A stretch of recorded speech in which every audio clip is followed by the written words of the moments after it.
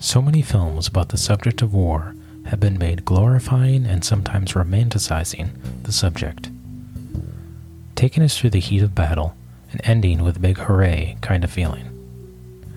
Today, however, I want to talk to you about a film that does neither of those things. A film that forever changed me and absolutely horrified me to my core.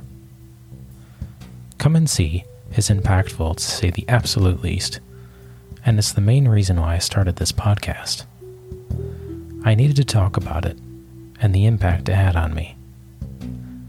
So if you're like me and you enjoy film and the emotions that it can convey, then grab a glass of your preferred liquid and join me for the next little while. For me, that's a glass of bourbon from our friends down at Buffalo Trace in Kentucky.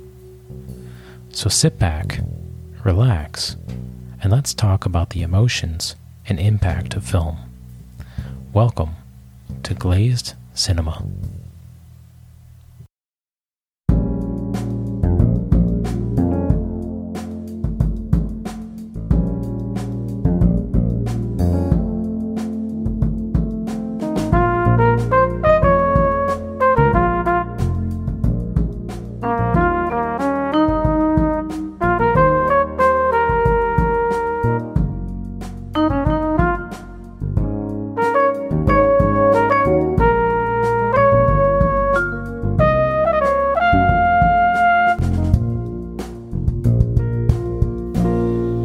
Come and See is a film that has a backstory, and that story is equally as important as the film itself.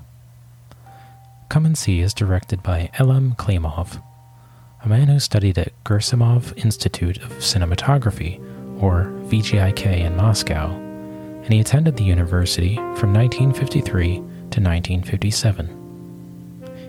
Klimov would enter university at the dawn of a new age in Soviet cinema, sailing on waters uncharted by those before him. For you see, 1953 is not just the year that Klimov entered into cinematic history, but it's also the year that Joseph Stalin died. I can only imagine the mixed feelings Soviet society must have had. After all, there are many people, like Klimov, who had lived their entire lives under Stalin's reign. Now, an ideological shift was coming, in the form of a rising new leader by the name of Nikita Khrushchev. In fact, it was in 1956, 3 years after Stalin's passing, that Khrushchev brought about a movement called de-Stalinization. For those unaware, de-Stalinization was the plan to move away from Stalin's previous efforts, and this affected most things in Soviet culture, including art. You see, art, up until Stalin's death, had been deeply censored, and everything was critiqued prior to release, particularly film. Stalin understood the power film had on its audience, and that it reached a broader people than other mediums. Unlike books, for example, controlling film allowed his arm to reach across the country and could reach a broader spectrum. The illiterate, intelligentsia, the wealthy, poor, and everything in between could watch and relate to a film, and Stalin would use that art form and power to spread propaganda and communist values. Now let's take a bit of a step back and talk about Klimov himself, because there's one experience that's going to prove important when talking about our film today. Klimov was born during the year 1933 in Stalingrad, now called Volgograd. He grew up experiencing the Great Depression and World War II, and survived the Battle of Stalingrad as a young boy. During that battle, he was fleeing with his mother while the Axis powers assaulted the city. During an interview, which can be found on YouTube, Klimov recalled what he had seen during their escape. Quote, "As a boy, naturally, I saw all those bombings. I remember us crossing the Volga and going behind the Urals. My mom, my baby brother, we crossed the river in Stalingrad. It was October 1942. We were sitting in a shed on a ferry. Stalingrad was situated on the right bank of the Volga. It was a long city, at the time 60 kilometers long. Nowadays, I guess, it is maybe 120 kilometers long, or even more. Gee, a long city like a tube. At that time, it was all ablaze. The river was ablaze too, this patch of fire being 1.5 kilometers wide. They had bombed a petroleum terminal, and it all went down into the water, and the water was on fire. And we were being bombed. The water reached a boiling point because of all this. Our mothers covered us with their bodies. They put on top of us blankets, pillows, and themselves too, on top of us all. Of course, I would peek out because I was curious. It was a long way to the Urals. My father stayed behind in Stalingrad to defend it. Naturally, I'm burdened with very strong recollections of that hell, because it was an excursion to hell, and it lives in me forever. So I thought it was a must with me to shoot a film about the war. That one reason. End quote. I cannot even begin to fathom such a sight and experience, and do not wish to. An experience such as that, something so horrifying, vivid, and dangerous, can only linger in our consciousness. He mentions the feeling of it being an excursion to hell, which we'll revisit a little later on as well. I think it's important, though, to put ourselves there, to get even the tiniest glimpse at an experience that clearly haunted him and drove him while making Come and See. Now, apart from his experiences, Klimov obviously loved film. You must love film to pursue directing, and we haven't talked about what that was like, growing up and in university. Now, film as a whole under Stalin would have to meet the censorship demands of what he coined socialist realism. To fit the bill, the film must appeal to the masses, have a likable hero, and above all, support the Communist Party. There were many effects stemming from the cause of this intense censorship. One effect was the director's ability or inability to match the censorship rules of the regime. Those who were willing to meet the demands would produce more films and earn a decent wage.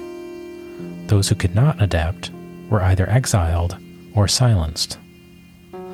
Also, just for context, you may think that silenced meant that someone would show up at your house with a black bag and that person would be lost.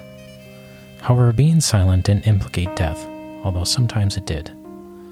Silence could mean a number of things, but most commonly, this meant the industrial shunning of the artist. This led to the loss of their artistic expression or voice. De-Stalinization would also affect censorship, as it too became more relaxed. This by no means meant freedom of press. I mean, it's not like people woke up and they could suddenly say and write anything that they pleased, but I think it's good to understand what film and arts culture was like when Klimov was growing up and coming into university. Now, in terms of Soviet directors, there were few bigger than Sergei Eisenstein. Eisenstein's directing and his films have had an impact on cinema that can still be felt today. He is known for films such as Ivan the Terrible, Strike, and of course, Battleship Potemkin. The latter, a film about revolution and based on true events, presented Eisenstein with international acclaim, and for many outside of the USSR, Sergei Eisenstein was Soviet cinema. Now, de-Stalinization, like Khrushchev, wasn't perfect, and while certain old standards remained, arts and media as a whole were about to see a breakthrough with numerous voices rising with something meaningful to say. For cinema, these voices were the likes of Bondarchuk, Tarkovsky, Shushkin, and Klimov. Alem had made several connections while at university, but none more important than another aspiring director named Larisa Shepitko, who he would later marry. Shepitko was a great director in her own right, making great films such as 1966's Wings and 1977's The Ascent. Wings is about a school principal and former female war pilot dealing with her past and present. And The Ascent is about two men making a journey into enemy lines and the depths of their souls. At that time, Klimov had made several films of his own, and at the time of The Ascent, he began writing a project with an author named Alice Adamovich about the Belarusian wars based on Adamovich's novel. At that early stage, they had named the project Kill Hitler. Larisa's next project, Farewell to Matiura, saw her making a film based on the Rasputin novel of the same name. Larisa had been working on the project and was scouting locations with her film crew when they were tragically killed in a car accident in 1979. Klimov, dealing with the unfathomable loss of his wife, decided to honor her by finishing the film that she started and changed the name simply to Farewell. With this unimaginable loss, Klimov had finished 3 feature-length films, including Agony, Farewell, and also the short film honoring his wife titled Larisa. In 1984, Klimov would revisit the project he began working on back in 1977, a film that was haunted due to censorship and demands that could not be met. The project would be picked up once again by Adamovich and Klimov, and instead of the title being Kill Hitler, they would change it to Come and See. Come and See is based on a true story of Alice Adamovich during the Belarusian wars of World War II. Drawing on his hellish experience of the war, coupled with Adamovich's book and the loss of Larisa Shepitko, Klimov set forth to direct. In a true homage to Belarus, Klimov chose to only shoot on Belarusian soil. He only used amateur actors who would speak their native Belarusian. The film itself follows a boy named Floria, played by Alexei Kravchenko. And if you've never seen the film, then the title may at least shed some light on the tone of the film. The phrase "come and see" stems from the book of Revelations. Quote, "And when he opened the 4th seal, I heard the voice of the 4th beast say, 'Come and see.' And I looked, and behold, a pale horse. And his name that sat on him was Death, and hell followed with him. And power was given unto them over the 4th part of the earth, to kill with sword, and with hunger, and with death, and with the beasts of the earth." End quote. The title is incredibly fitting, for we as an audience follow Floria through hell on earth. Come and See is a true sensory experience, and the score is very unsettling and haunts the movie, starting with the very opening scene. The story of the film is quite important. Important in the sense that it's dealing with a historical subject, but in doing so is also speaking for those lost during a truly scarring point in Belarusian history. Taking place during the Nazi invasion of World War II, this film recants the Belarusian genocide through the eyes of children. Klimov stated in an interview from 2001, as can be seen on Criterion's release of the film, quote, "I would open the book very often because it kept me from the tiniest falsehood. The subject was too sacred for us to be false. I would tell Alice, should I be earnest, which I bet I will, no one will watch this film. Alice said, all right, but we have to make this film all the same." End quote. That quote alone goes to show how important this was to both men. that they get this film right and do the subject matter justice. The film itself starts with Floria, who looks to be somewhere between 12 and 13 years old, digging in sand, while an odd, deep, raspy-voiced boy barks orders like a drill sergeant. Floria, digging, while unsettling music and the boy's barrage of orders, comments of war, uncovers a rifle, and together they run off as the title of the film flashes in black font. The next scene, we see a woman staring at us. This is Floria's mother. Floria wants to go to war. Realizing what this would mean for her and Floria's two younger siblings, she pleads with him to stay and to not go. This leads to a sequence in which she runs to the other room on the verge of tears and returns with an axe. She lays the axe in his lap, and when asked what she is doing, she pulls the two small children out of bed and tells him to kill her and his siblings. He smiles at the two children and winks, and his mother begins beating him with a length of rope. She drops the rope and begins to leave the house before stopping in the doorway.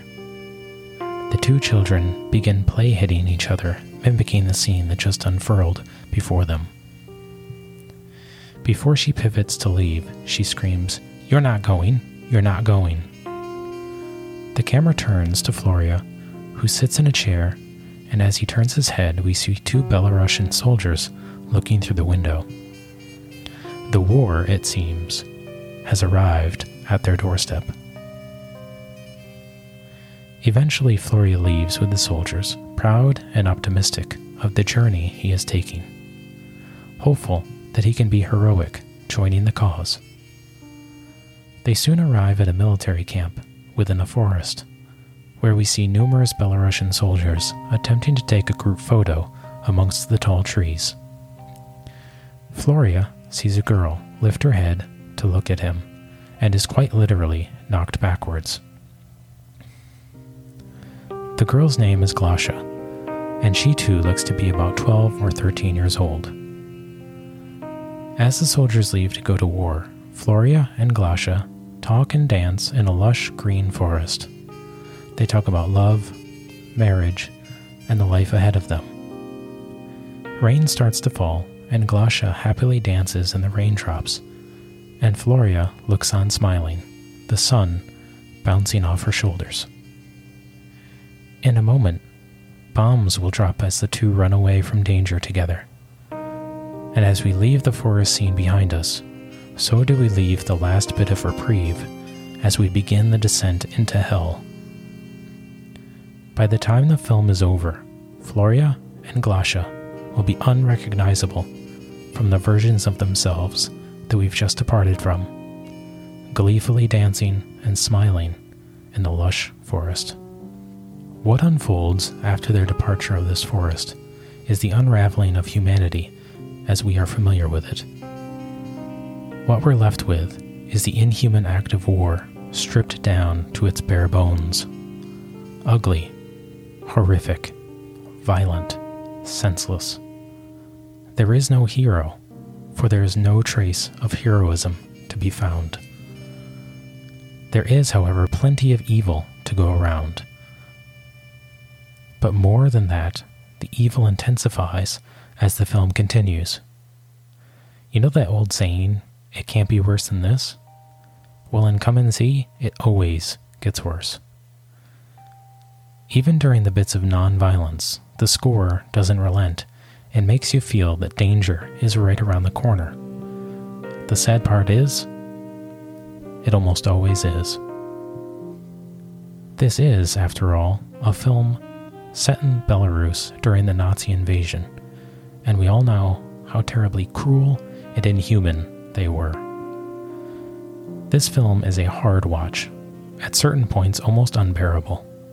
As I said before, this film stuck with me for weeks afterward. I would reflect on it constantly. I would be very concerned if someone watched and wasn't moved to contemplate the fallout of genocide. It also gave me a little bit of insight into the inner torment that Klimov must have been feeling after losing his wife. The sadness, pain, hopelessness, something I cannot and hope not to ever experience.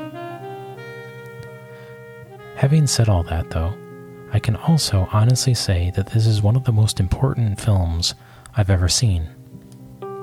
In my personal opinion, if everyone was to watch this film, I believe we would look at the act of war and violence on each other in a very different light. So often, news talks of war as if it is some run-of-the-mill event happening far across the globe.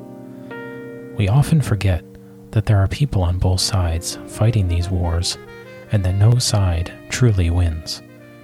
Innocent people are caught in the middle, just trying to survive or live their day-to-day lives and get by. But getting back to the film, there are sequences in this film that I will not soon forget, like when Floria returns to his family home with Glasha. That sequence is very powerful and extremely well done. We see Floria return to his abode, expecting to find his mother and hear the laughter of his siblings playing. Instead, he returns to an empty house. There is no mother, no siblings playing, not a sound, except one. We, as an audience, are assaulted by the sound of buzzing flies.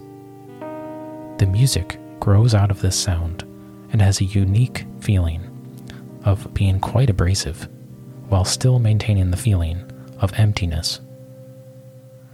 There is still food left out, things on the floor and table, all accompanied by flies. Floria has a feeling where his family is, and as he looks at Glasha, he smiles, filled with hope. She smiles back, and Floria begins to run off, only to stop before he reaches a barn and begins to run back. He has forgotten his rifle, and he gives himself some verbal thrashing for it. Retrieving the rifle, Floria runs ahead as Glasha runs behind him, trying to catch up. Glasha smiles, running through the green fields as wind rushes through her hair, as we see Floria on the path ahead of her. As we pass the wood barn, Glasha looks over her shoulder, and she stutter steps forward. Her smile turns to a look of shock, and the camera quickly cuts, and we see a number of bodies piled up in front of the barn, the source of the flies. Glasha puts her hands over her face, and she pivots to run again. Floria does not see this, only Glasha, and she runs, letting out an audible scream, frantically running onward to catch up with Floria, urging him to hurry up. There are so many scenes that I could talk about, but I will say that the ending is extremely disturbing for so many reasons, particularly what happens to Glasha. Now, this podcast is spoiler-free, so I will not divulge anything that may give away the ending or important points of a film. However, there are certain subjects that I have a very hard time with, to the point that I'll get physically ill when someone talks about it, particularly the subject of rape. It affects me greatly, and as a bit of a disclaimer, if you are like me in this regard, there are scenes in the latter portion of this film that are quite disturbing. Now, there are no grotesque visuals of what happens, thankfully, just the aftermath of the act, which is still quite hard and very sad. I know that if I were to watch a film, I would want to know beforehand, as someone who has a hard time with that subject. I just want to give you the same courtesy. My wife didn't watch this film with me, and I remember I watched it in the dark, with the door closed. When the credits rolled, I was emotionally and mentally spent. I sat there gazing at the film menu for several minutes on the verge of tears, essentially trying to decompress and somehow digest everything I had just seen. I remember uttering the words, "wow," eventually, and that's when I got up and opened the door of our bedroom.